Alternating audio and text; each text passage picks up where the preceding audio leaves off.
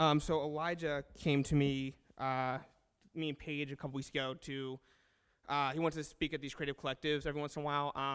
And I guess on his heart, God really put for me to speak on is multiplying and passing it on. So I've just been praying on that and just reading the word and going through everything. And I'm really excited because this really challenged me because there's some easy applications in my everyday life that I just I think I either ignored or maybe I truly didn't think deep enough in my own faith. So this has been really good for me because it's really challenged me to really try to multiply the church and disciple younger Christians. So it's been really challenging, really eye-opening for me, and I'm really excited. Before I start, I'm just going to pray again.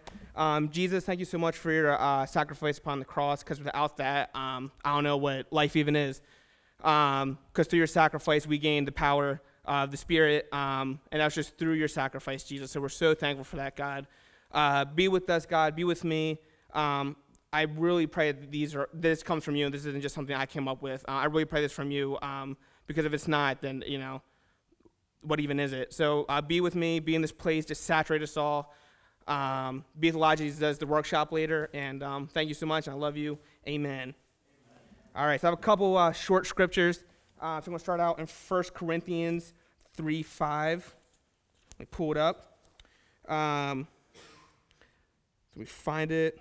Okay, here we are. Who then is Paul and who is Apollos? But ministers through whom you believed, as the Lord gave to each one. I planted, Apollos watered, but God gave the increase. So then neither he who plants is anything, nor he who waters, but God who gives the increase. Now he who plants and he who waters are one, and each one will receive his own reward according to his own labor. For we are God's fellow workers, you are God's field, you are God's building. According to the grace of God which was given to me, as a wise master builder, I have laid the foundation, and another builds on it. But let each one take heed how he builds on it. For no other foundation can anyone lay than that which is laid, which is Jesus Christ. And what I got out of that is that there are some key elements that we really need to take advantage of. And what God spoke to Paul, and through him telling us that we really need to plant seeds to multiply the kingdom. And then you or someone else will come along and water the seed, and then God will be the one to harvest it. He might use you, might use someone else, might use something else. But that's really key. We need to make sure that as we're trying to multiply, for all of us, might be the multiplied kingdom of God, but doing that through change. It might be about the church or creative collective. That'd be like, Jesus loves you. Come out to church. It's awesome. I planted a seed there, and then Matt might come in and say, hey, what's going on in your life? And you start talking about issues or, even good things, and he'll really water the seed through that. And then God could use me, Paige, Jack, whomever, or even like a Hillsong CD to really harvest that and cultivate that person.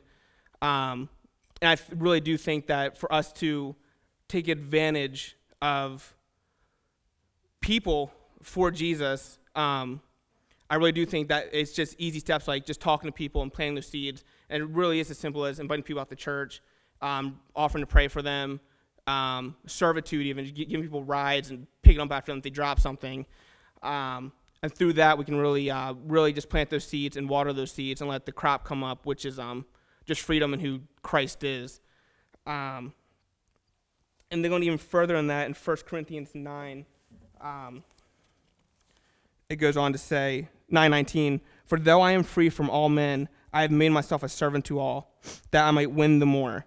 And that's really simple. That's just saying that even though I'm free, like I don't have a master, it still is my job to serve people, because servitude really it's the key aspect of who Jesus is. The best way to embody who Christ is to others who don't know Christ is to serve people, because that's what all Jesus did throughout the Bible. He would constantly be serving others. He'd make the lame walk, the blind see.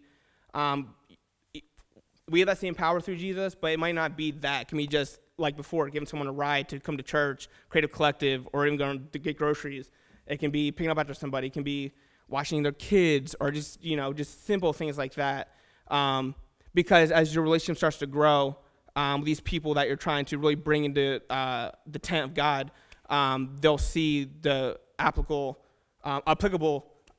embodiment of who Jesus is. And I really encourage you, and myself as well, because I'm terrible at this. I really am. If people were trying to become Christian, they're watching me through my like servanthood, they probably wouldn't become a Christian because I do a terrible job of that a lot of the time. So I really do encourage myself and you guys like really take advantage of that because it's such an easy way to show who Jesus is and really embody what Jesus did back when Jesus was around walking the earth. And then going forward on that, speaking of Jesus, we'll go to Matthew 4, 4:18. And it says, "And Jesus, walking by the Sea of Galilee, saw two brothers, Simon called Peter and Andrew his brother, casting a net into the sea, for they were fishermen. Then he said to them, 'Follow me, and I will make you fishers of men.'" This spoke to me like so much because I've been a Christian for like a long time now, I guess, and like I have like huge like issue with inviting people out to church. I get super awkward, like I don't want to like embarrass myself, like I think I'm like cooler than I actually am, and that's a bad mindset to have. But like it's like Jesus, like the way to get people to come to church, come to Jesus, which is the most important thing, but to multiply his kingdom is to just invite people. You want to call them and give them a purpose. And in this passage, he says, "Follow me," which is him calling, "Hey, come to church. I will make you fishers of men." He's giving them purpose. And for us, especially the Creative Collective, such a easy way to give someone purpose. Like, hey, you're a musician, you're a singer, come to Creative Collective, hang out with the band, play with the band. You're a videographer, you're a graphic designer, whatever. Come to Creative Collective, and we can cultivate that gift, or you can come alongside us, help others here grow. We need to call people, first of all, but then people will come out. If you don't give them purpose, they're not going to stay. And that purpose really illuminates the calling that God's placed on your life, and in turn, that calling will illuminate the purpose. It works back and forth. My calling before I came to church was to play drums.